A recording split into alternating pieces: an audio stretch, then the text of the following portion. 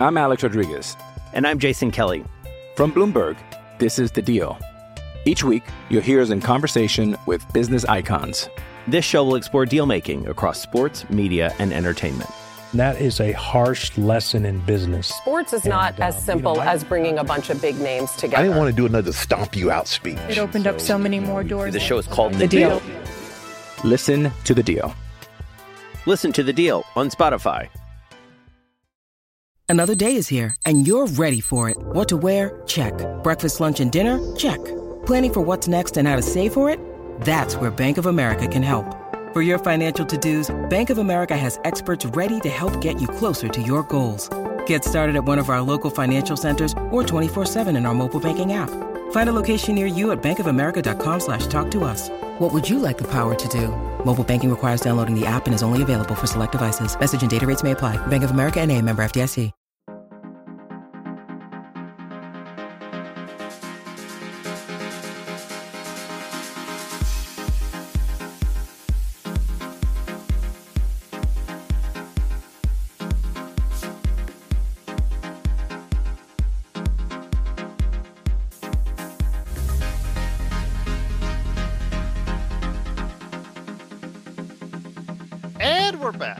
Another episode of the Lakers Fast Break podcast. It's Gerald Glasser coming right back at you here from Lakers Fast Break, Pop Culture Cosmos, where we cover the latest news and trends in pop culture each and every week, twice a week, wherever you get your podcast, but also as well, Game Source and Inside Sports Fantasy Football. We are bringing back Inside Fantasy Football for another great season that starts this week. We are recording the episode tonight, so looking forward to going ahead and talking fantasy football here on ISFF. Also as well, Ox1947, he is all over LakersBall.com. Go ahead and hear what he has to say each and every day at LakersBall.com. Our good friends Jamie Sweet and Laker Tom, the number one Lakers blogger that's out there. Please support them at Lakerholics.com. Our good friend John McCallion, you could go ahead and subscribe to his YouTube channel today for some great conversations as well. And speaking of subscribing, please subscribe today to get the latest notifications on when we go live on the air. We've got a great team preview of the Cleveland Cavaliers. Plus, we'll talk some NBA Cup in-season tournament scheduling today as well. But also tomorrow, we're going to be talking the Orlando Magic. And on Thursday, the Charlotte Hornets. Friday, we've got an in-depth look at the NBA schedule for the Los Angeles Lakers. And this weekend, Lakerholics, of course, their spotlight always on the weekends. And I might even have a Knicks preview as well. So go ahead. If you subscribe today, you'll get the latest notifications on when we go live on the air with the latest Lakers Fast Break podcasts. Well, good evening, everyone. It is again Gerald Glassford with Joe Soro, and a great guest today. He is a man who goes ahead and does some great things for Fear the Sword, a great Cavs blog that's out there. He has many great articles waiting for you to read that gets you more knowledgeable on the Cleveland Cavaliers. Plus, on top of that, he's also talking the Pistons on the Palace of Pistons podcast. That's part of the Believe Network. And actually, I'll ask him, because I haven't heard back from the representative on the Pistons. I'll ask him if he wants to stop by later on this month to talk to Pistons as well. It is Mike Anguilano. And Mike, great to have you here. Appreciate you taking the time to speaking to us today. Welcome to the Lakers Fast Break podcast.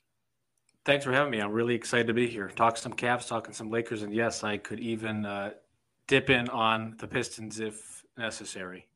Well, I definitely would like to have you bring it back for a full conversation on the Pistons, because I have a lot of things I would love to talk to you about when it concerns the Pistons, because they are they're an enigma per se. A lot of talent, but a direction, I think, is probably the best way to say it. I got to see them up close on a couple occasions at Summer League here a couple weeks ago, so I definitely would love to have you come back on the on another day and time to give a full hour and a half on the Detroit Pistons. If you have the time to do so, we'd be indebted to you again. But today is all about the Cavs and the NBA Cup. I know that you as well got your schedule for the 4 games for the oh-so-inspiring NBA Cup in-season tournament. Your thoughts on this? You are actually talking today about the Cavs team, a team that's on the rise. Many people are predicting here in Vegas, where I'm at, that they could be a team that might actually has a good chance for taking the regular in-season crown, so to speak, as far as the number wins. That's their ceiling. There's actually a lot of money being placed on them as an outside chance or a good chance to go ahead and do that. So a team with a promising outlook, a little bit more depth added this season.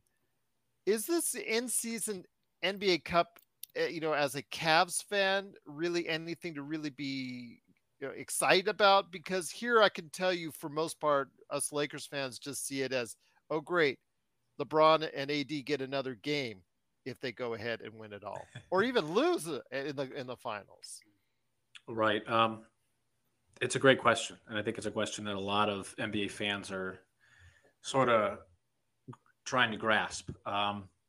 The NBA Cup is an odd name. The in-season tournament is a little odd as well. So I think it's not just going to be Lakers fans sort of thinking, I don't know if this is going to be worth my time. I think that's going to be the general NBA fan.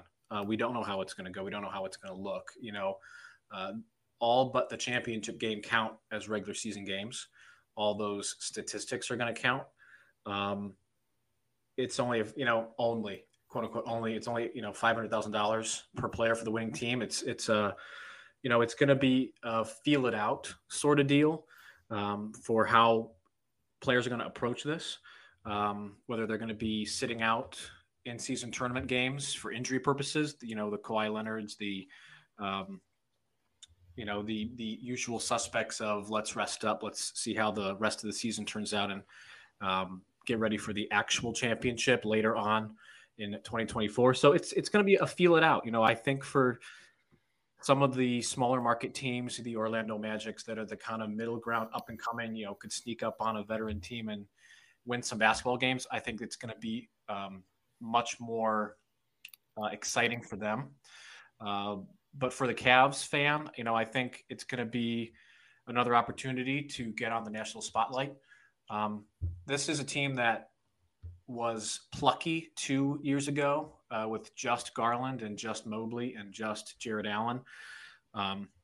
Last year, they kind of moved up into, this is a team that could make some noise in the playoffs. They didn't.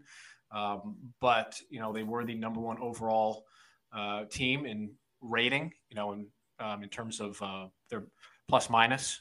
They had the number one defense in the league. So I think there's some higher expectations for necessarily a regular season championship, so to speak, for lack of a better term.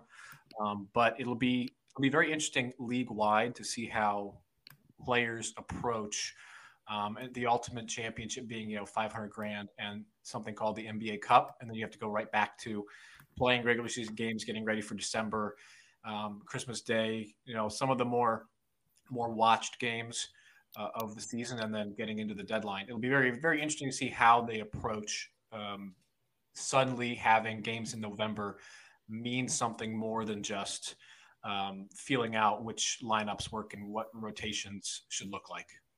Before I go ahead and turn it over some of the questions next to both Joe Soro and Sean Grice, once again, it is Mike Anguilano. Please go ahead and check out what he does with Fear the Sword, a great Cavs blog site for SB Nation, and also as well what he does for the Believe Network for the Palace of Pistons podcast. I do want to ask you this. Bobby Marks from ESPN said he would love to see the winner be guaranteed a playoff spot. I am not so high on that personally, because again, you're dealing with something that what at max is 6 games part of the regular season, what takes up. And for instance, the Lakers games were announced today in the NBA Cup. They are, to everybody out there, if you haven't heard it, on the 10th of November, they're at Phoenix. The 14th of November, they're at home versus Memphis. The 17th of November, they're at Portland. And the 21st of November, they're at home versus Utah. Again, if they win the NBA Cup or even lose in the finals, that's 6 games overall during the course of an 82-game season. How much importance should you weigh on this? Do you agree with Bobby Marks' statements of ESPN that a playoff spot should be on the line for the winner? No, I don't yet. I think it's a matter of, again, seeing how guys approach this inaugural year. If it looks like players are not taking very seriously, it doesn't really matter to them. $500,000 to an NBA star is not exactly an insignificant amount of money, but it's not a ton of money, especially when we see contracts going up and up and up and up and up. Maybe down the line, they do have something more high stakes, like a guaranteed playoff spot, for the Orlando Magics of the world, the Sacramento Kings of the world, the maybe the Portland Trailblazers in 2 years when they have Cooper Flag, maybe, that might be a lot more enticing to them of like, hey, let's sneak in. However, just like the the MLB pitch clock, potentially rearing its head in a playoff series and leading to a walk-in run. All it's going to take is for the 14th seed in the East to sneak in and win this thing on accident, and then knock out a real playoff team later on in the season for the NBA to probably scrap that idea. So, it's very interesting. As a fan, it makes me a lot more interested with a guaranteed playoff spot. I don't think that's the way to go just yet. I think it's important to, like I said a few times, feel it out, see how players react to having this extra pressure in the middle of November. And then, what the current financial gains are for participating and winning, or at least getting to the quarterfinals, I think guarantees you, $50,000 or $100,000. So I think it's a feel it out year first, but having automatically get in to the playoffs would be, as a fan, super, super interesting. I am here for Paolo Banchero and Franz Wagner, sneaking into the playoffs accidentally because they catch, Miami sleeping one day or whatever. It's funny if the Detroit Pistons, who are still not thought of high, but could actually get to that point. The only one, let's say they have a 25 win season, and 5 of those wins, or 6 of those wins would come in the tournament cup. That would be awesome. Yeah, that would be That's awesome. I'm sure the NBA would love that. But I also said previously when they first announced it, if something happens in that final game here in Las Vegas, where somebody gets injured, a star player gets injured, you could hear the players' union just screaming for it to end, this whole tournament to end. Yep. That's all it would take. Once again, it is Mike Anguilano. Please go ahead and check out what he's doing today at Fear the Sword, and also as well the Palace of Pistons podcast. Joe Soro is here. He is the man behind Oxide 247 at Lakerholics.com. To get into our team preview on the Cavs or anything else he wants to go ahead and talk about. And at the end of the show, we'll also hear his thoughts, Mike's thoughts on the Los Angeles Lakers and where he thinks they're at. Joe Soro is here. Joe, start away, my friend, the questions with Mike on the Cleveland Cavaliers, a team that is very much on a lot of people's minds as a really strong candidate for a great regular season in the Eastern Conference. They've already had a good regular season last year. They didn't obviously advance where they probably could have. But my question to you, Mike, is Cleveland a destination for a disgruntled superstar? Not James Harden. Forget about him. Let's say Joel Embiid. Let's say Joel Embiid gets tired of Philly, looks at the Cleveland roster, and says, you know what? Those guys can send enough to Philly with some draft picks and still keep a good core there for a championship run. Could that be something in the future that could happen if it was to present itself? Obviously, most of these stars don't want to go to places like Cleveland and Minnesota and New Orleans. They want to go to Miami and LA. But if I'm his agent and you're really looking for a title, and you're looking to still make the money you want to make, obviously, would that be a destination that would make sense? And I'm using Cleveland as an example because they have enough talent to weather a trade. See, the reason why Damian Lillard and James Harden can't get traded isn't because they don't want it, isn't because Portland and Philly doesn't want to trade them. It's that they both want to go to certain areas that just don't have enough to give back. It's a great question. If you had asked me this like 2 years ago, I would have said, yeah, they're prime for a consolidation move. I think they already made that consolidation move for a superstar in getting Donovan Mitchell. Not to say that I think they would say no if Philadelphia and Daryl Morey came calling about Joel Embiid. That's obviously super enticing. It would just depend on the cost. Are you giving up Evan Mobley? That might scare the front office. Are you giving up Donovan Mitchell? Probably not. You're not doing that. Are you giving up Darius Garland, who you just gave a max to? I don't necessarily know if you'd want to do that with a big who's going to be approaching 30 very quickly, has had a history of injuries. That's a tough question. They are very happy with Jared Allen. They're very happy with their current core. They rebuffed some moves to move Allen. Portland and the Pelicans were two teams that were interested in Jared Allen in the offseason. And they kind of said no. Not that they are not accepting offers for Allen, but the Sixers are going to want much more than Jared Allen and draft picks and Isaac Okoro thrown in there. They're going to want something significant. And I don't know if the Cavs are going to be willing to do that, especially with the impending max contract that Donovan Mitchell is going to want. They're going to have to pay him as well, or move on from him if he, tells the front office, I'm not going to stay in Cleveland. I want to go to the Knicks like I thought I was going to. So the Cavs are flexible. They have some picks to move around. They have some young players that they could move if they wanted to go and make another consolidation move. I don't necessarily think they should do that. Their consolidation move happened last offseason when they kind of swooped in and grabbed Mitchell for what at the time seemed like, a steal. Lauri Markkanen was kind of an on and off small forward.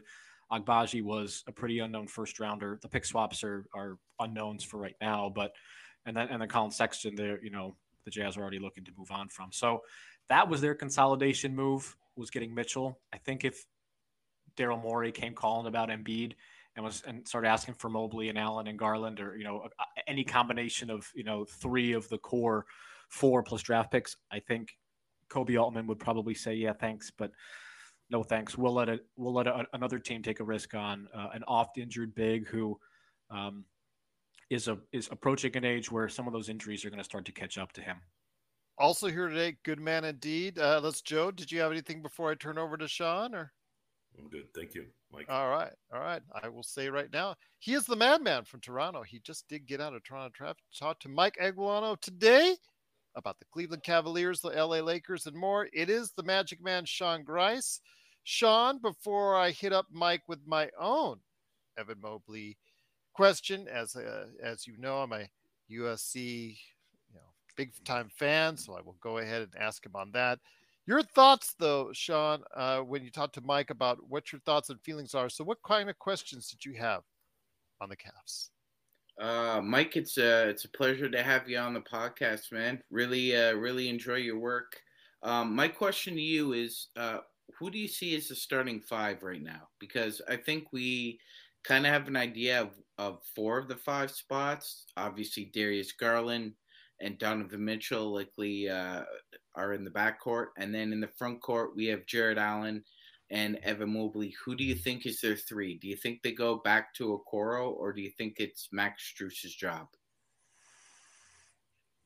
Boy, that's a great question. And I don't know if JB Bickerstaff would have that answer right now either. I think they're going to end up rolling with Okoro again. I don't know how long that's going to last. They really tinkered with the three throughout the year. Karis LeVert has had time there. Max Strus will have plenty of time there. But the defense of Isaac Okoro is going to be his calling card. How about Niang? That's an interesting one.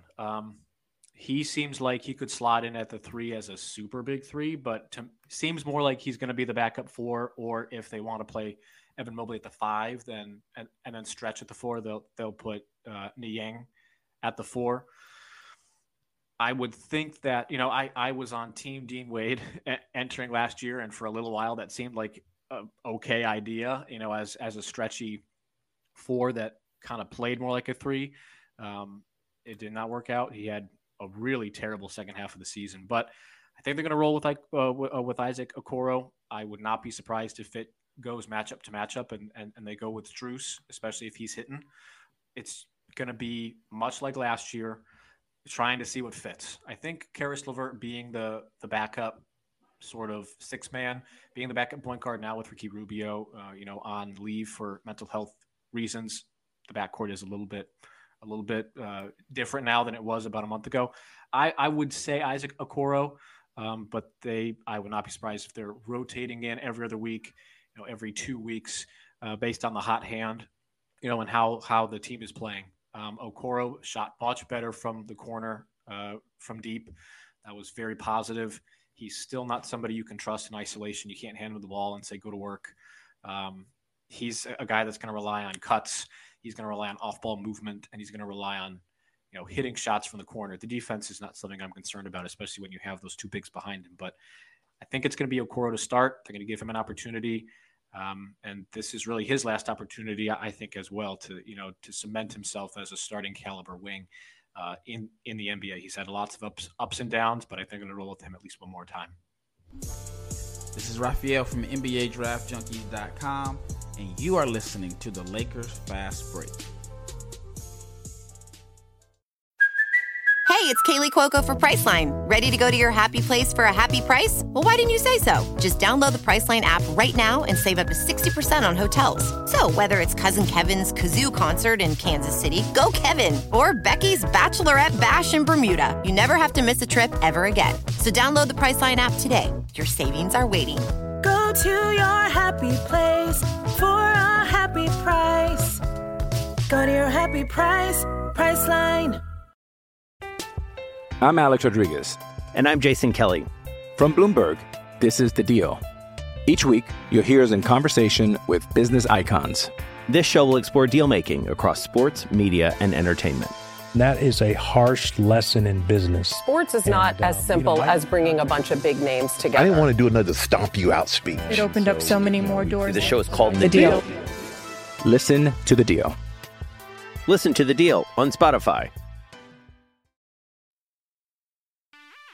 Check out what's been going on with the Pop Culture Cosmos Show and the PCC Multiverse. My last movie that I saw in the theaters was The Last Skywalker. I know, condolences to me. Wow, man. Right. I just had talked about that, and I completely forgot that I saw that movie. Yes.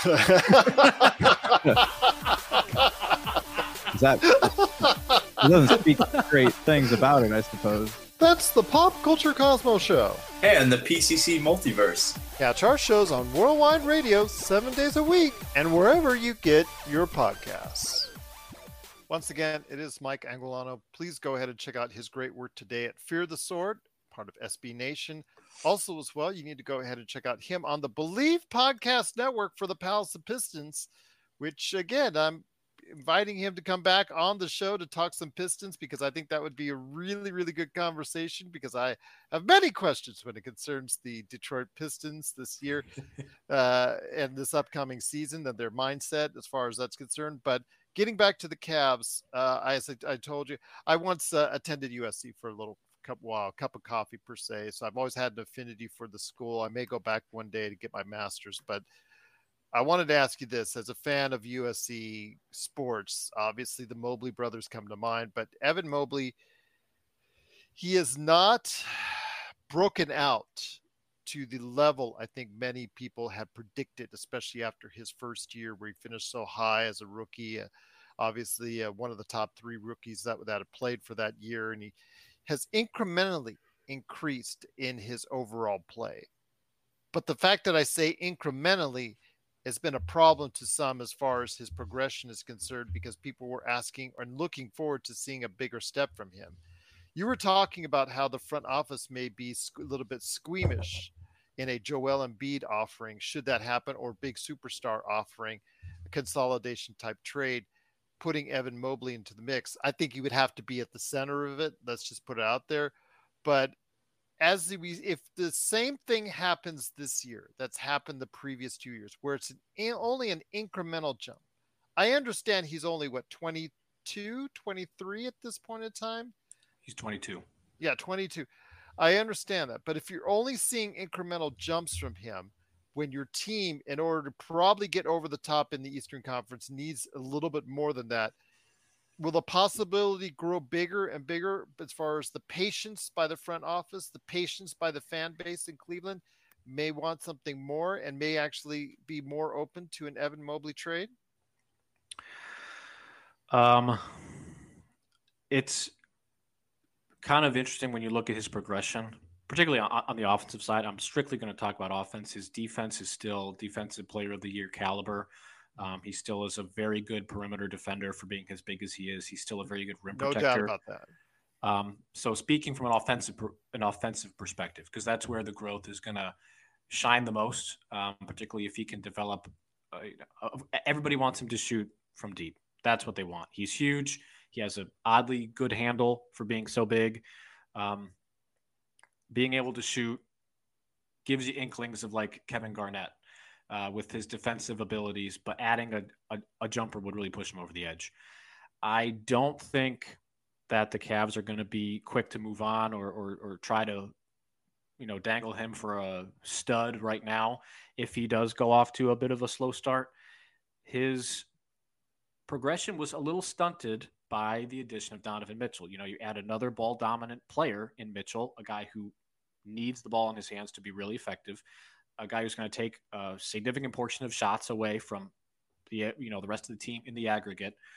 That leaves Evan Mobley to kind of be, operating from the elbow, be a playmaker from the elbow, allows him to maintain being a rim runner, which we saw his rookie year he was very good at. Him and Garland had some good camaraderie in the pick and roll. So I think they're going to see what he looks like this year. Not going to make any major justifications to trade him. He's still, like you said, he's 22. He's still very young. Still lots of time to develop. Darius Garland, a player who was not good in his rookie season, was very poor actually, got better second year, third year, really started to show some breakout characteristics and then was named an all-star. So it's an important year for Evan Mobley from an offensive perspective. Adding the shooting around the rest of the roster like they did, I think is going to open things up. He's very good around the rim. He has very good touch. He has post moves. Again, he's a big guy. Ultimately, seeing how they mesh in year two with Mitchell is going to be really interesting. But, let's just say that Donovan Mitchell says, I want to go to New York. Thanks for the cup of coffee in Cleveland. But we're out, I'm out. And they go, and they went ahead and traded Mobley for Joel Embiid. Now you're in a really horrible position. You are the team with very few assets, and Darius Garland, who's probably on his way to being disgruntled. They can't afford to move on from Evan Mobley, and I think he showed enough that he has a place in the starting lineup from here on out. And again, you have another year with Mitchell. You have another year of seeing how the backcourt meshes. You have a lot of shooting around him now. That's going to open things up. I mean, if you saw some of the games last year the Cavs played, the shooting was just non-existent. If Mitchell and Garland were not on, the paint was just packed. Yeah. There was very little room to operate. Having that shooting will open up more touches down low for Mobley to play around in the post. At the elbow, he's going to have more opportunity. So this is an important year for the Cavs in general. I mean, Donovan Mitchell could be asking out if he's unhappy with how things are going. This is an important year for the whole organization, but it's an important year for Mobley. We're not at the point, though, where, if he starts off slow, we're looking at, okay, who's a disgruntled superstar that we could deal him for? Fair enough indeed. Joe, get back to you, my friend. Want to continue the conversation here with Mike Anguilano. Please go ahead and support him today at Fear the Sword, a part of the SB Nation, also as well, Palace of Pistons podcast.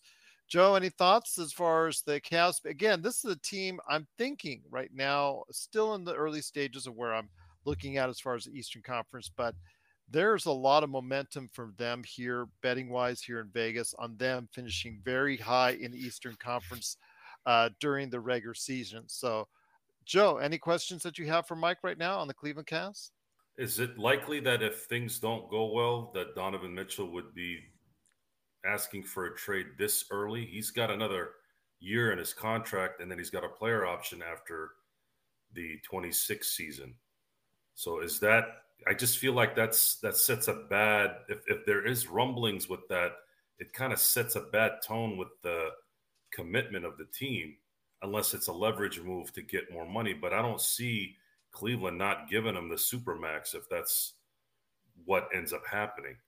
I do see there are some large contracts there. Darius Garland being one, and then Jared Allen's making what, $20 million a year.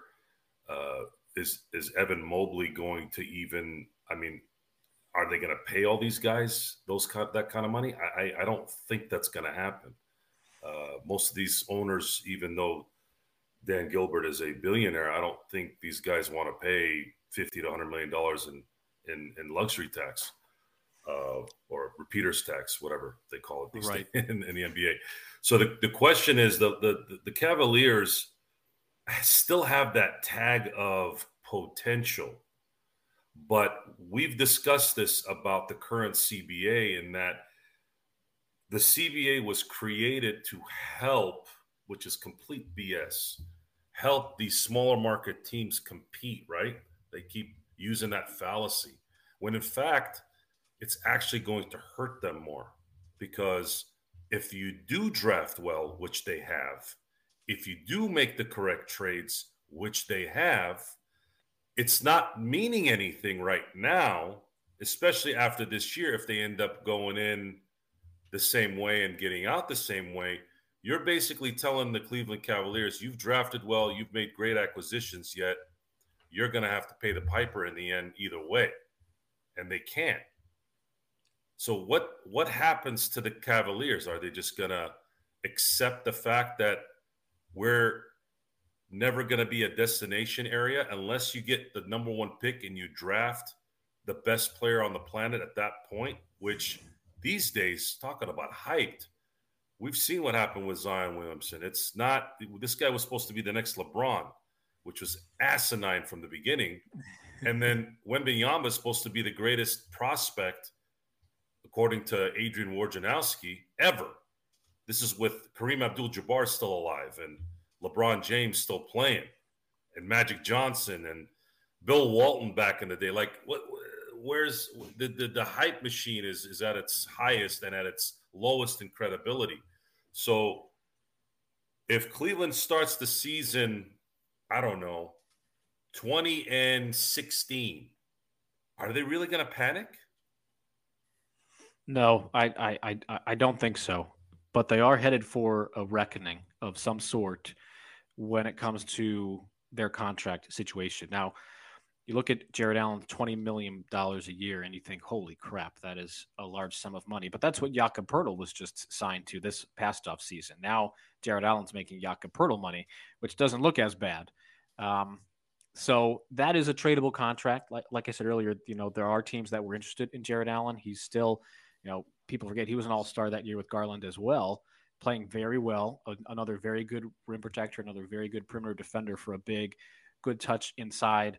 He did wilt in the playoffs under the weight of Mitchell Robinson, and he openly said that, which was a bit of a detractor here in Cleveland. To hear one of the players say, "Yeah, the lights were too bright." That's never a good thing to say, but still, is a tradable contract. If you believe Evan Mobley is the 5 of the future, then you already have your 5 on the roster.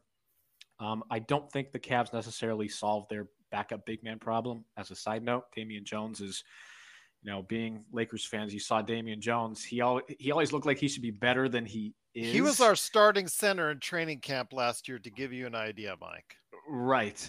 So I don't know if the Cavs necessarily solved the backup big problem, but that's for a discussion in December or January. But back to the contract discussion. So the Cavs could offer Mitchell, and this is from my good buddy Evan Damrell, who writes for Write Down Euclid, which is another great independent site you should follow. Cavs could offer him 5-year, $259 million extension next summer. Assuming he doesn't earn all NBA honors, and that he pick up his player option for 25-26, it could be $371 million in total, which is pretty outrageous. But that would be through his age 34, I think, season, or age 33 season. So I see the Cavs offering that. I see the Cavs giving him that, especially if they demonstrate some level of success. Dan Gilbert is a very wealthy man and is willing to pony up, as we saw with LeBron's second run through Cleveland, but his health is in a different position than it was at that time.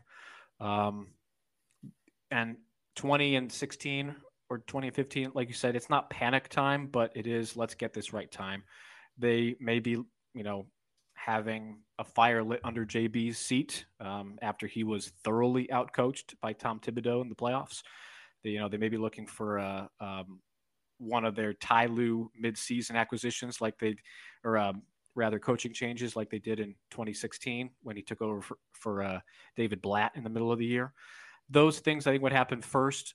They might look for an Allen trade to kind of loosen up their salary situation, and then they might be looking at a coaching change. But if Donovan Mitchell says, I'm all in, I like Darius Garland, I like Evan Mobley. And, when Mitchell was traded here, Brian Windhorst on the Hoop Collective said that Mitchell was golfing at the time and was running around the golf course yelling and screaming because he was so happy to be with a young, energetic team like the Cavs.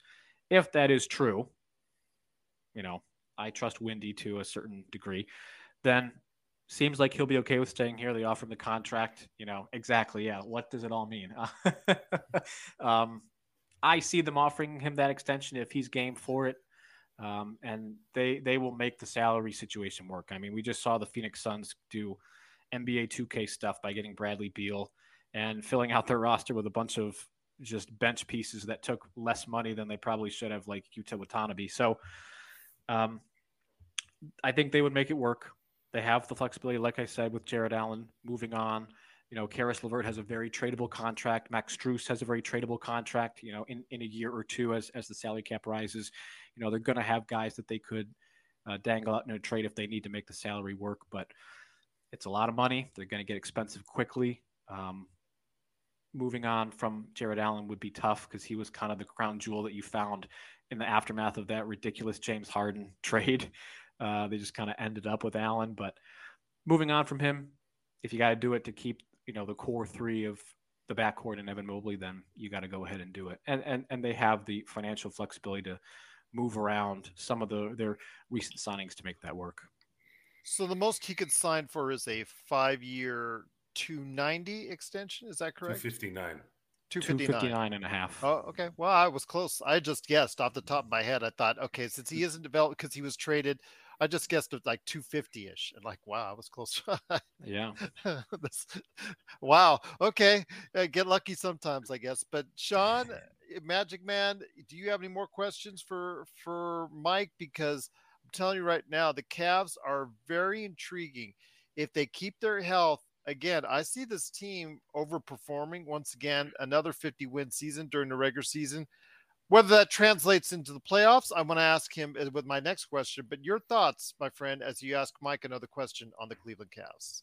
I just want feel the same way as Mike does about Jared Allen. Just to reiterate the point, I mean, yeah, he is a traditional big, but he's probably one of the best quote unquote traditional bigs that the NBA's seen probably in the last 10 years. I mean, probably the last traditional big that's a comp for him is Tyson Chandler.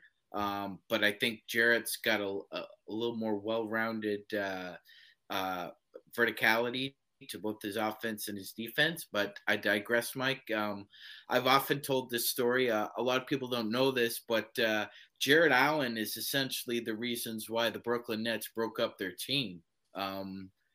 Kenny Atkinson was adamant with Kevin Durant that, I know DJ's your friend and you want to play with him, but we play better offensively and defensively with Jared Allen. And he showed him the spreadsheet, Mike. He actually showed it to him. He's like, yeah, dude.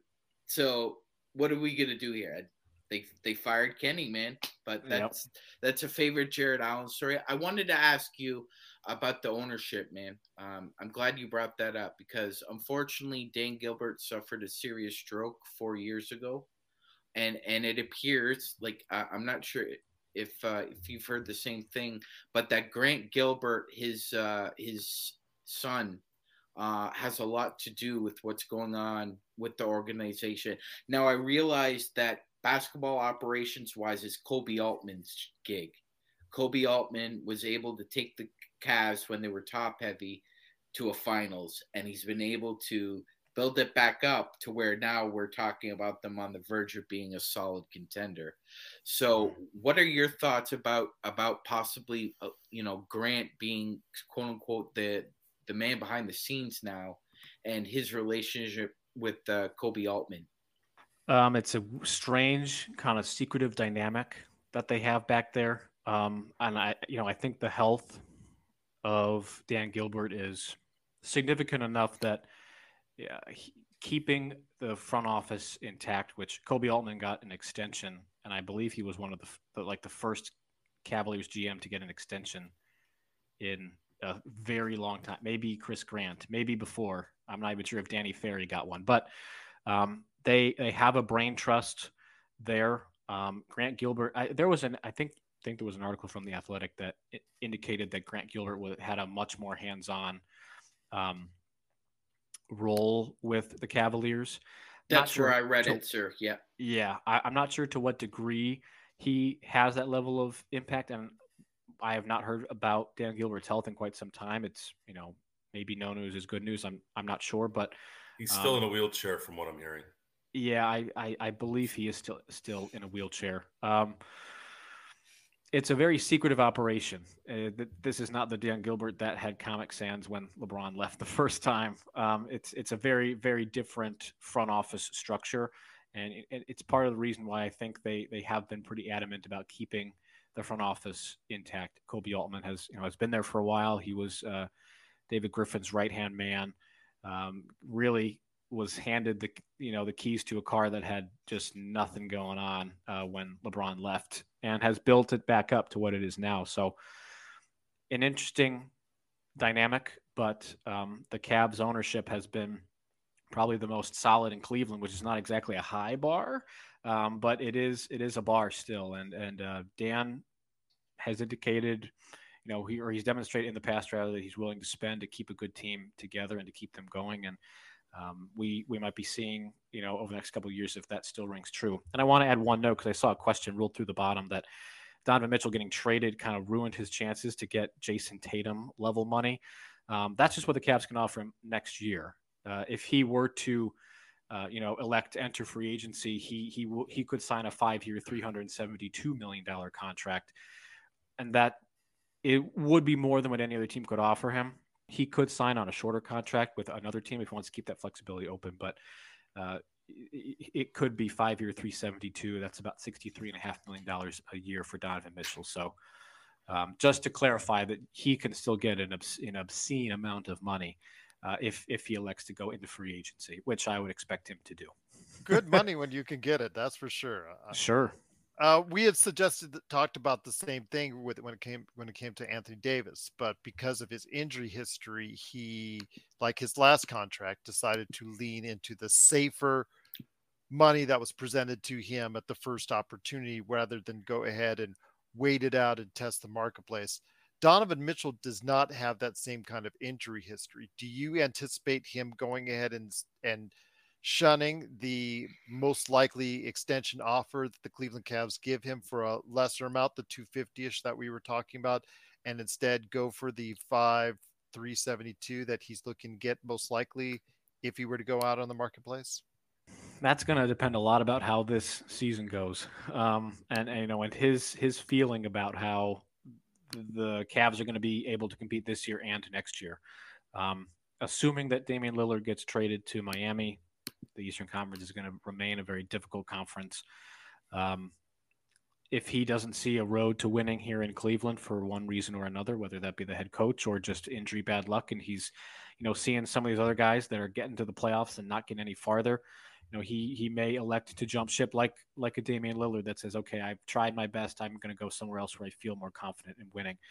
This is going to be a big season. I've said it a bunch of times. The Cavs are a team that underperformed in the playoffs. They should not have gotten gentlemen swept by the New York Knicks with home court advantage. It just should not have happened. There is more pressure this year. So if they are 20-20, at any point and don't look like they can escape the monotony of a regular season, like by the middle of December, and they look a little flat, and he sees JB Bickerstaff and says, I don't really know if I can work it out here. They may move on from JB. And, I think here's my hot take. I think if Quentin Snyder was not hired by the Hawks and was a free agent, I think the Cavs may have moved on from JB this offseason, went with Quentin Snyder to bring him to Cleveland to work with Mitchell, who Mitchell liked him a lot. Hot take. There's no source to back that up. I'm not someone that you can aggregate. I don't have anything like that, but just a hot take to appease Spida. So it's going to depend a lot on this year and then the outlook of next offseason as well to see if he's going to elect to move on. The Cavs, I'm sure, are bracing for both options. They would probably prefer option A, which is he remains here, but it's going to depend a lot on this year. If they flame out in the first round, I would not be surprised if he says, hey, just a heads up, because I'm a good guy.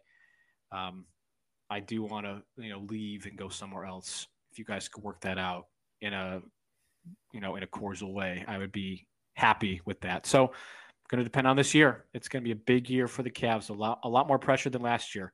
And they already had a little bit of extra pressure with Mitchell playing as well as he was. I will say this, though, Mike. Once again, it's Mike Anguilano from Fear of the Sword and also as well the Palace of Pistons podcast.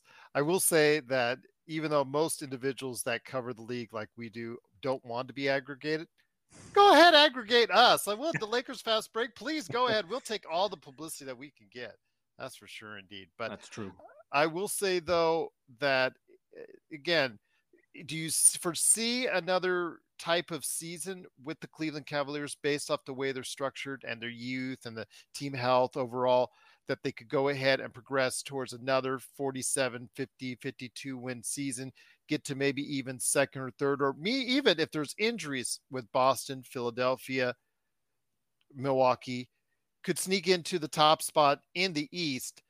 Will that translate into success into the postseason? I think that's what it comes down to. I'm not going to say anything about during the regular season because I think they have a very good regular season team, but does that translate this time around to the postseason? They had a very good regular season last year, and it did not translate to success in the playoffs. The playoffs, it's a lot of matchups. It's a game of chess every single night. Who fits where? Who should match up where? How are you going to balance those minutes? When I look at it, the Cavs had two major flaws in the regular season and still won a LeBron era level number of games in the regular season with the number one defense and a top 10 offense, I believe. I think they were 8th in offense, something along those lines. Someone could fact check me. But they had two major issues. Their bench was atrocious, and I wrote about that for Fear the Sword. Their bench was just awful. There was no shooting anywhere. Jetty Osman was either 3 for 15 or, 9 for 11. There was no in between. Dean Wade had a shoulder injury, and it really ruined his shooting ability in the later half of the season. Karis LeVert, bought into his role. He wasn't dealt at the deadline, and he played pretty well throughout most of the season in that sort of 6-man role. They fixed those main problems in the offseason. They had a solid offseason. It may have been a little boring by NBA offseason standards, but they went and got a shooter in Max Strus, who up until the finals was a very good playoff player, a very good shooter.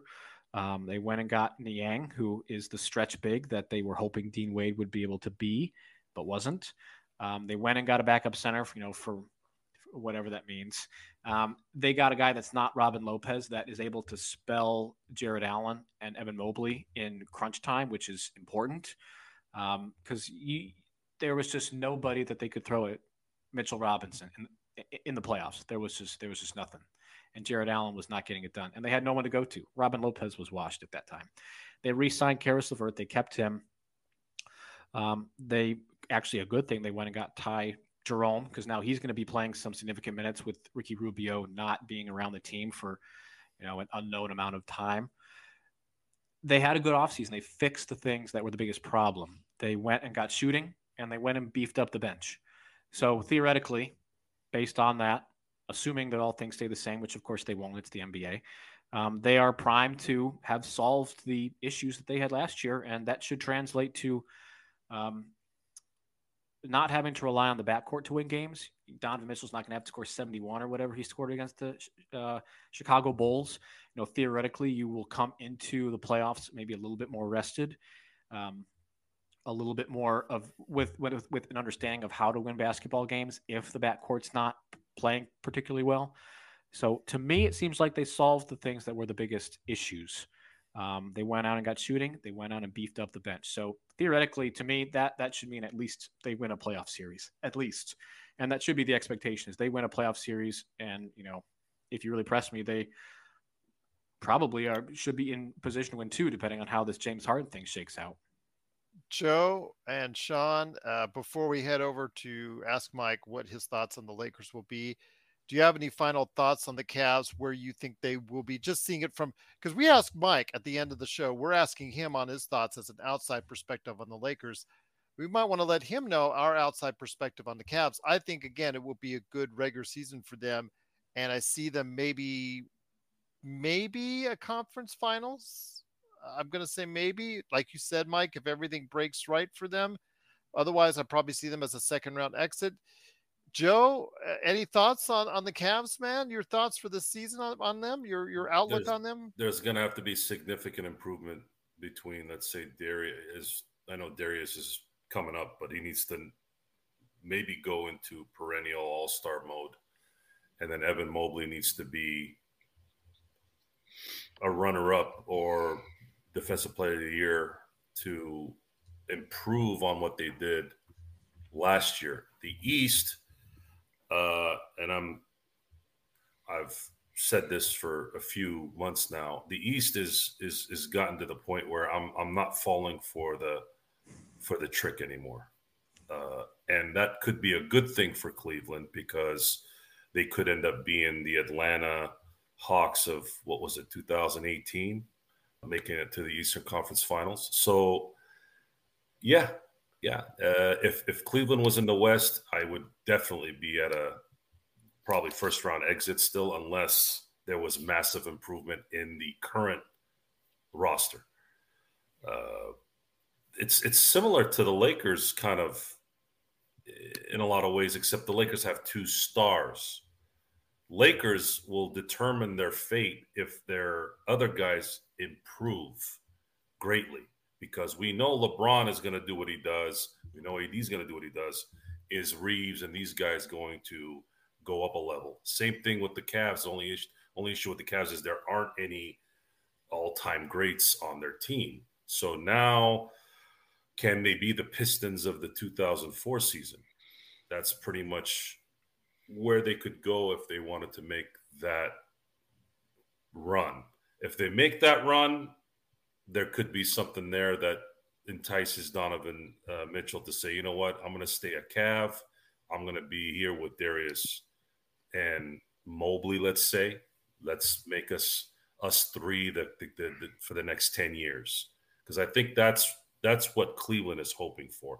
Going through this whole trading for this guy and doing that guy, it's exhausting, especially for a smaller market team. It is exhausting, and they were fortunate enough to actually do it, which commend the Cleveland Cavaliers. You usually don't see that, and especially with the reports that he was excited.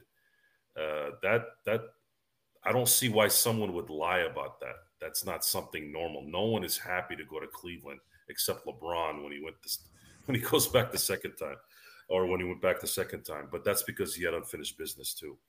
So yeah, it's this is going to come down to pretty much, it's kind of just status quo. And can these guys improve from last year and their skill set?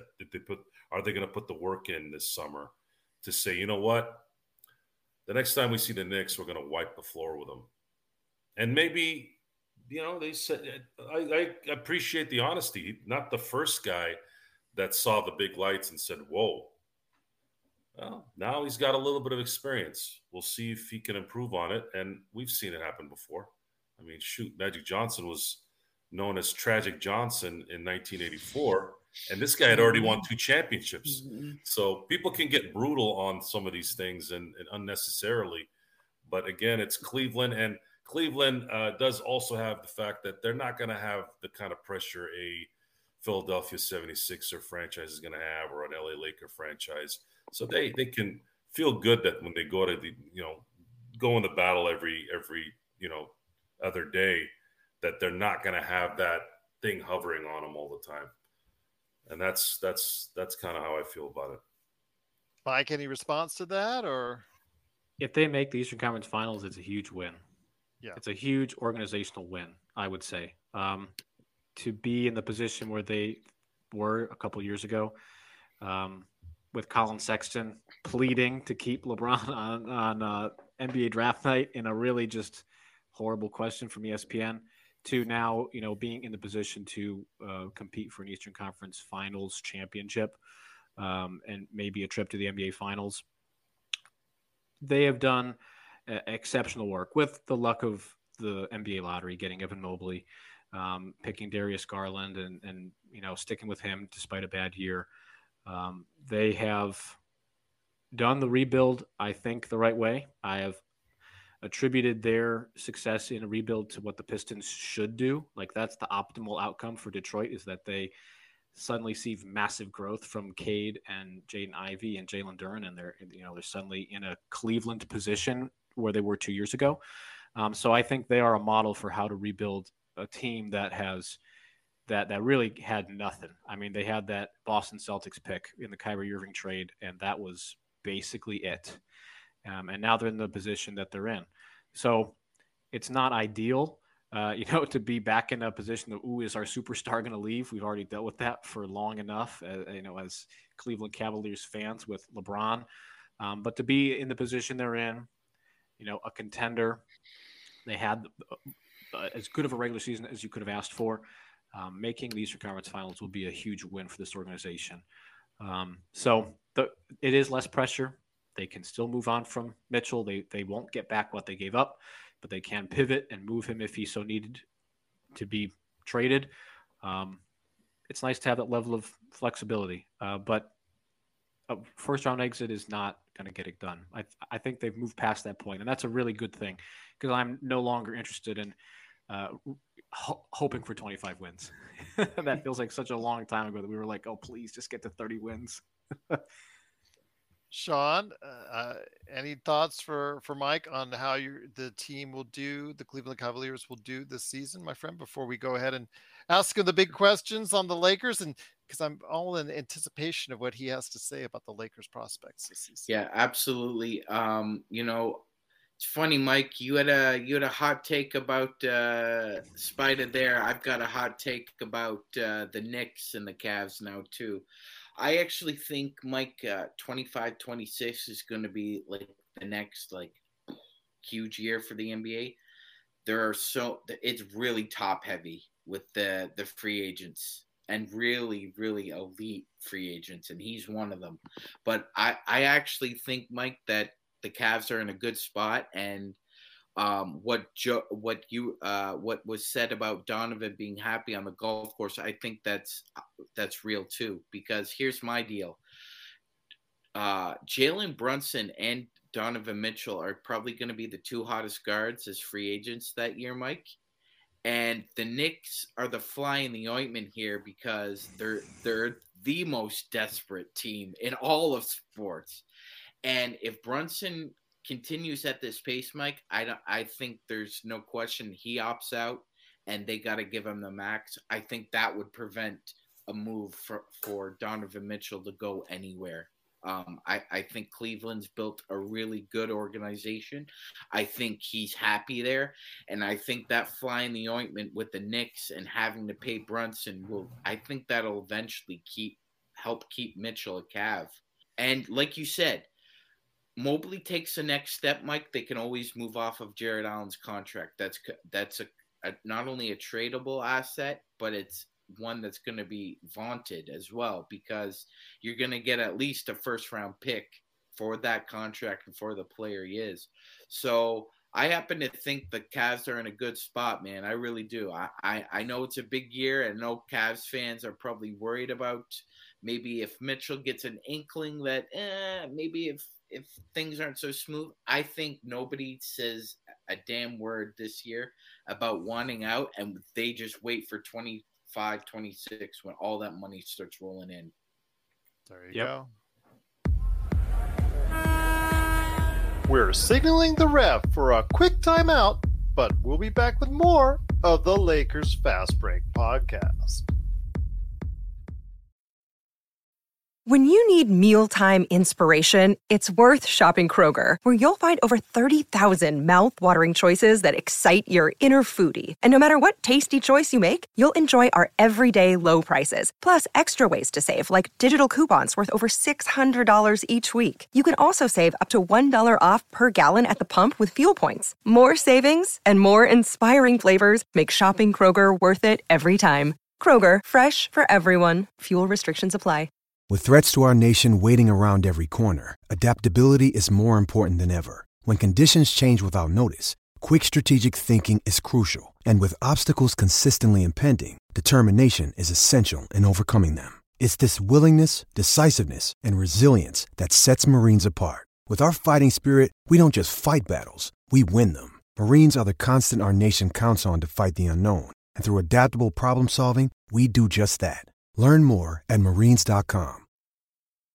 Hey Lakers fans, looking for the best place to go for up-to-date news, information, original videos, articles, podcasts, opinion pieces, and discussions about the Los Angeles Lakers?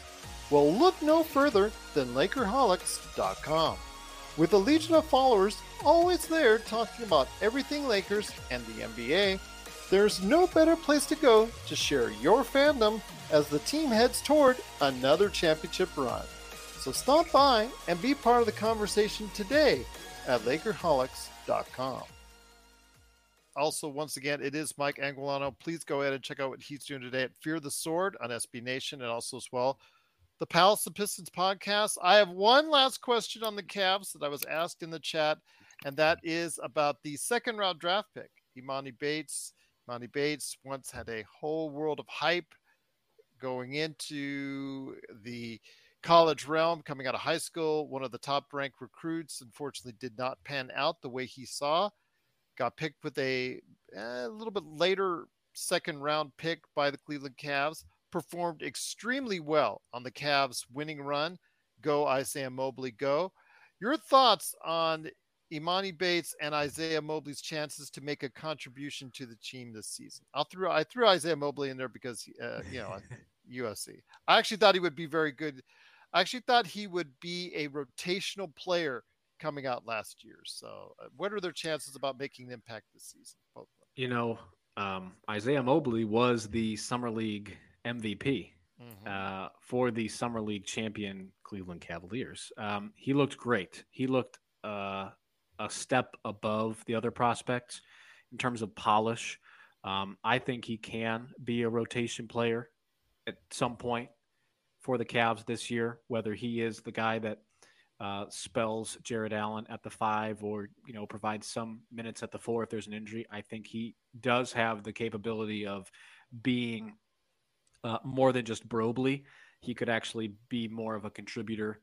So I'm high on Isaiah Mobley. As for Emoni Bates, I did write an article for Fear the Sword about Emoni and how Cavs fans need to be patient. They do need to exhibit patience with him. He showed during Summer League that his skill set is very tantalizing. His shot-making ability, particularly his tough shot-making ability, he's got great range. His live dribble is really fun to watch. He is a defensive liability still, but he showed flashes of not being horrible defensively. But a guy that can hit shots on the wing and be a wing, that's like the Cavs' biggest need. If he were to pan out, I don't think he's a rotation player for the big league club this year, but the Cavs have a solid G League team, the Cleveland Charge. I think he's going to spend a lot of time there. He needs to basically be on a strict shot diet of only be taking certain area shots. He is a guy that at Eastern Michigan, I'm a Kent State grad, so I saw Emoni Bates twice with Eastern Michigan. And, the guy can score from anywhere, or he could go 3 for 28 from the floor and really just zap any momentum. He needs a strict shot diet in the G League. He needs to be in a good, solid basketball environment. He's had off-the-court troubles. but he's got the potential. He showed that he still has a translatable skill set via the G League. So maybe next year he becomes more of a rotation player. But for this year, I think he's going to strictly be in the G League. And again, being in a solid basketball environment without some of these, external impulses that sort of got him off the path at Memphis. And even prior to that, that's going to be the key for him. But certainly an interesting prospect. Very, very positive after the summer league. I was a little bit concerned that we'd be seeing just a sharpshooter that wasn't really hit much, but he showed some other skills as well. That's awesome. Again, he did look good in the games I saw him at Summer League. So I'm very impressed for the future of what he can bring. One of our in our audience, Mississippi Dog, he was saying the Lakers should have gotten him in the first round, said it in the second round. And right now he is looking like he's got a better start to his future than Maxwell Lewis does for us. But before we head on out, Joe, you want to start off the questions for Mike when it comes to the Lakers and what he thinks the Lakers prospects will be this season? Actually, now that I know you're an alumni from Kent State, I'm still trying to figure out, you've produced some pretty amazing alumni, one being Jack Lambert, the other being Correct. James Harrison. And for those who watch entertainment shows and movies, Michael Keaton was a Kent State alum, and Steve Harvey was a Kent State alum. I'm surprised there's still the amount of talent they produce there. How are you guys not in a Power 5 conference yet? Well, they also had Antonio Gates. Don't forget, multi. I didn't mention it. Antonio Gates. I did forget that one. He didn't. I find it hilarious that he didn't even play football at Kent State yet. Became a Hall of Fame tight end, or soon to be. Or wait, Yeah, he did. Did he get into the Hall of Fame? I don't think Andy yet. Not yet, right? Yeah. Okay. Yeah. He will. Yeah. I don't know. I just thought it was interesting. You said Kent State, and just a very, very good school. I hear at Kent State a lot. They produce what we seem to lack a lot of these days, and I'll leave it at that. The Lakers are just going to come down to health. Honestly, they've put together the right team with the resources they could do. Is there something that could surprise us, that us Laker fans that might not see, that maybe someone on the outside sees? In terms of a player that would surprise you, or just it could be anything. It could be like maybe a certain coaching decision. It could be an offense. It could be anything that would surprise us. I have yet to have ever been surprised. Could this be the year? Right? We're too in this to be surprised. We just know it well. But maybe from a perspective of someone who's not a Laker fan, someone who actually watches the sport and actually knows about the team, but from a different angle, would there be something here that could surprise us, good or bad? It doesn't matter. I've watched plenty of LeBron teams and front offices try to desperately prop that championship window open. The Lakers had a knockout offseason to me. You're right. I'm not a Lakers fan. I am a LeBron fan through and through. But they knocked it out of the park this offseason. They made the moves they had to make. They kept Austin Reeves. They kept Rui Hachimura. Even the D'Angelo Russell deal is not horrible because it is a tradable asset at just 2 for 38 or 36 that he was signed for. Gabe Vincent, another guy with NBA Finals experience. It shores up the point guard spot. I wouldn't be surprised if they get like a good rush of D'Angelo Russell play for like a significant chunk of the season, and they're able to turn that into another asset that's actually more reliable later on in the year.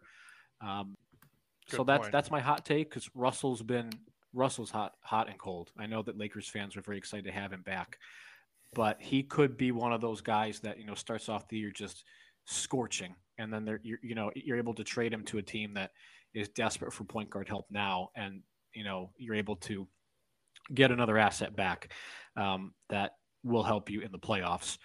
a full year of Rui Hachimura, he seemed like he fit the Lakers after kind of being on an island of misfit toys in Washington. Wouldn't be surprised to see him take a bit of a step forward.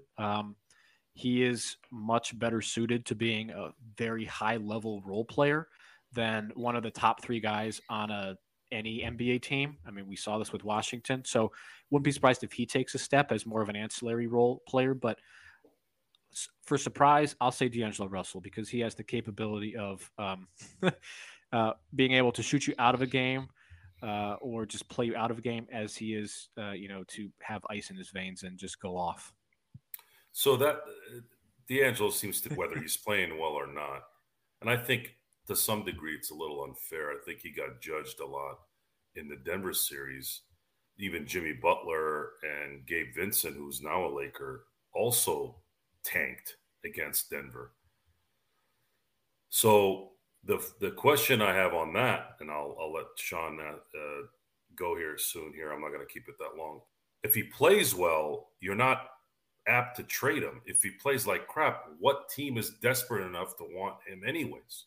So I don't see the option there, because I've been pretty adamant that I don't see the Lakers making any major trades unless there is someone out there that says, I want to go to LA. But we've been arguing already this summer, and I feel like we would be hypocrites if we were in support of it, that you've already had two players who are begging to go to this team. And are we going to be that team for someone else who's disgruntled or whatever? And I'm tired of that. I'm kind of tired of it, honestly, from a outside observer perspective, not just a Laker fan. I just want this. I want it to be just normal, enough of the demands in the middle of the seasons and when you don't get what you want. And that's how I see the D'Angelo thing. If he's playing well, you don't want to get rid of him. If he's playing like crap, who's going to take him? And that's kind of that's where I stand on that. Well, just to follow up on that, in signing Gabe Vincent, I think you've almost got a point guard in the event that Russell does play well. I mean, Vincent was able to play significant minutes on a finals team in Miami. Is it as optimal as Russell? No. A D'Angelo Russell that's playing well, is a solid player on a playoff team. But, they do have the ability with Vincent to have another point guard that can man that spot. So I think even if he's playing well, if you're able to offload him before he hits that crap stage, it would be foolish to not explore it and see what you can get for him. It might not be much. I mean, other teams might be savvy enough to think, yeah, he's going to, go back to shooting 27% from three, and it's just a matter of time. But it would be a surprise, right? That did answer the question. If he played well, it would be a nice surprise, because you're right, and it has been unfair. He's been put in some very strange situations. The whole Brooklyn thing, being dealt to Golden State, and then ending up in Minnesota. He's had kind of a wraparound time where, he hasn't been able to stick in one area long enough to, feel embedded in a team. But, and then, to trade him again would just be cruel. But him playing well, that wouldn't be as surprising as maybe him being dealt.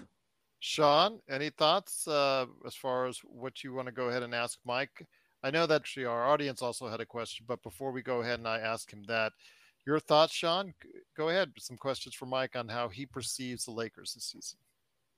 Mike kind of summed up for my satisfaction what he thinks. I'd rather just defer my time to the audience. Wow. Okay, fair enough. Unlike a U.S. politician, I don't need to reclaim my time. Okay, fair enough. I want to make sure that your time is also put to good use I understand. as well. I appreciate Mike's time is as valuable as well. Our audience is great, Mike. I'll defer to our audience. All right, so I'll start off with Kurt's question. He's curious to hear Mike's thoughts on Taurean Prince and his fit. I know he had a small stint with the Cavs. I will tell you the good is that we're getting him on a much less contract, but that's after that he was not brought back. His contract was not renewed, an option for $10 million in Minnesota. The Lakers did sign him to a $4.5 million contract. He still shoots 37.5% from behind the arc, but his defensive rating, like many of the additions for the Lakers gives me pause for concern because the defensive ratings for him primarily has also not gone in the right direction. Your thoughts on Taurean Prince and how he was with the Cavs and how he may be a fit for the Lakers going forward? Even then, the Cavs needed a wing, and Taurean Prince was just what the Cavs needed then, and he is kind of what they needed now. I like his fit with the Lakers. You had mentioned he is a guy that shoots 37-ish percent from deep. His defense is still pretty solid. 1 year, $4.5 million, not exactly, a big risk. Yeah. He can help on the offensive side. He can help on the defensive side. He's a guy that that's the kind of signing that when I heard it, I thought, oh, that's a guy that would help in a 7-game series. He's able to go in, get some stops against an opposing team's wing. Maybe he hits a three, or 2 or 3 shots, and is able to get some momentum going on, in a early or rather a late third quarter run. That's kind of how I envisioned it when I heard he was going to the Lakers. I like the fit. He would have fit on a lot of teams. And the Lakers added a lot of those guys this offseason that are like, that's a guy that seems like he'd really help in a 7-game series. Or he would spell Anthony Davis, like Jackson Hayes, for example, a guy that is able to just eat up some time so Anthony Davis doesn't have to play as much 5 and get beat up. Don't feel that way about Cam Reddish, but maybe that's another question. I know that he has a lot of fans.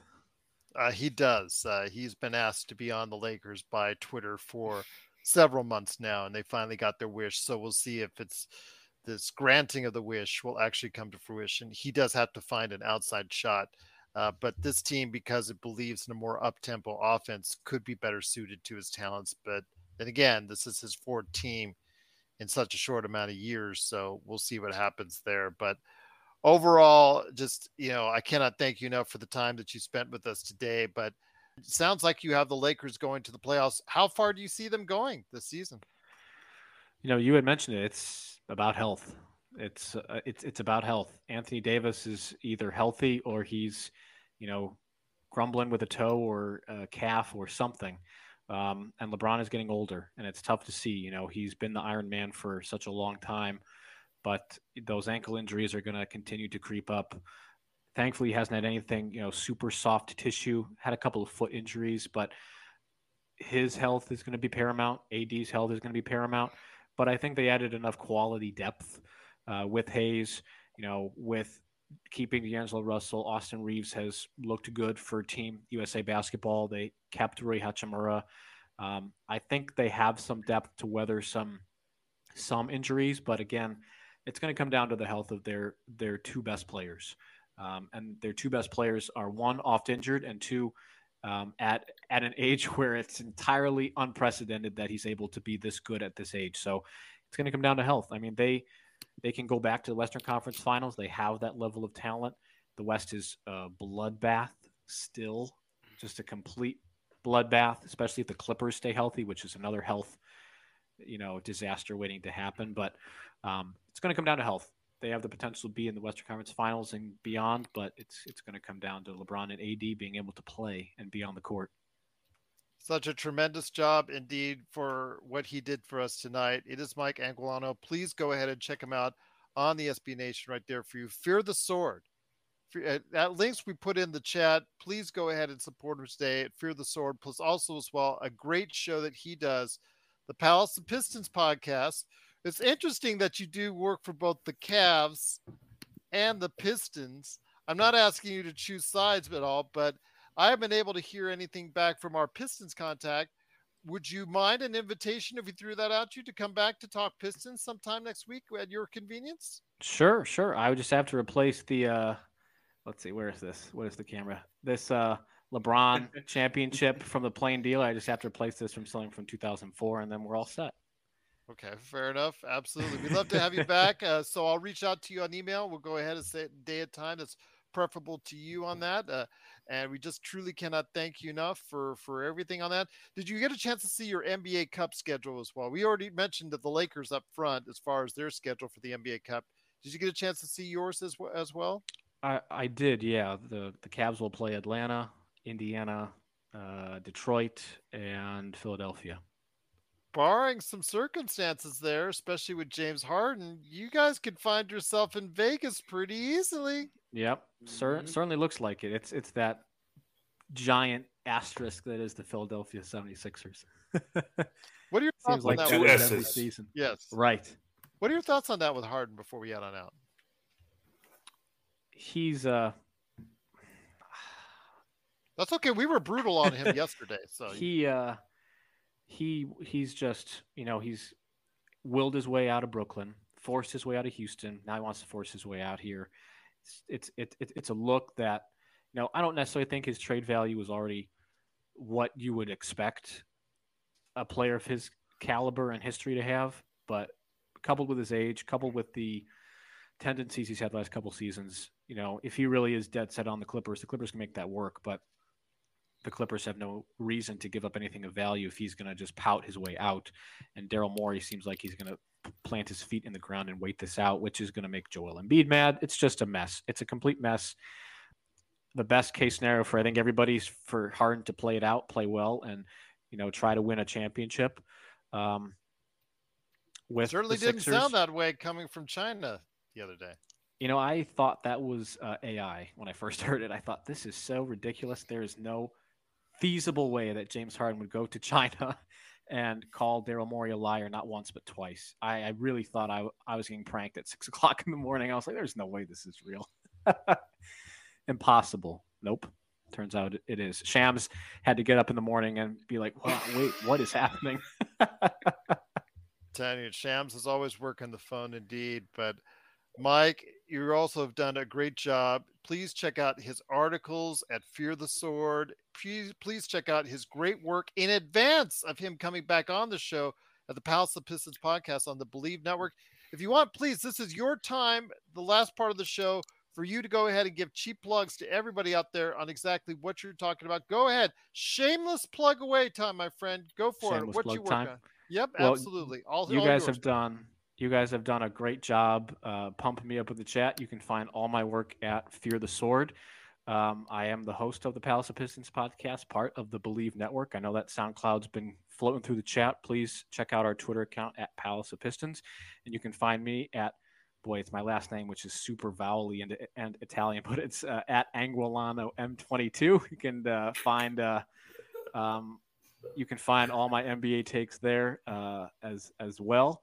But yeah, guys, it was a blast to be on, to be able to field some questions from you. And I look forward to being on to talk about my other team 2.5 hours northwest of here. Joe, I know as a fellow Italian, you might have some things to say on that. I saw you giving that extra chuckle as well. Well, it's funny that the line is, it's the O's, right? It's always the O's at the end. It is. I mean, I've never had a teacher pronounce my name correctly. I'm 0 for Did I 12 even come plus close? college. You did. You nailed it. Okay, because I was practicing it for the last hour before we went on the air, to be quite honest with you. If only my teachers did that. They didn't. Anguilano. You nailed it. Yeah, okay, great. Well, please go ahead and check out his great work today. Mike Anguilano, great part of Fear the Sword, and also as well the Palace of Pistons podcast.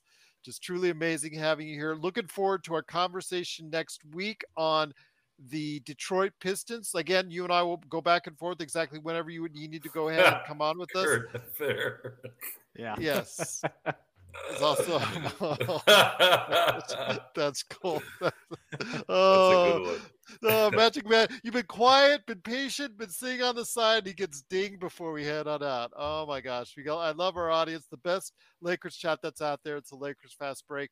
I do want to mention Alfred Esmond, who was in our chat last night. He checking us out here on the show. He will be here tomorrow at 5 p.m. Pacific, 8 p.m. Eastern, talking the Orlando Magic.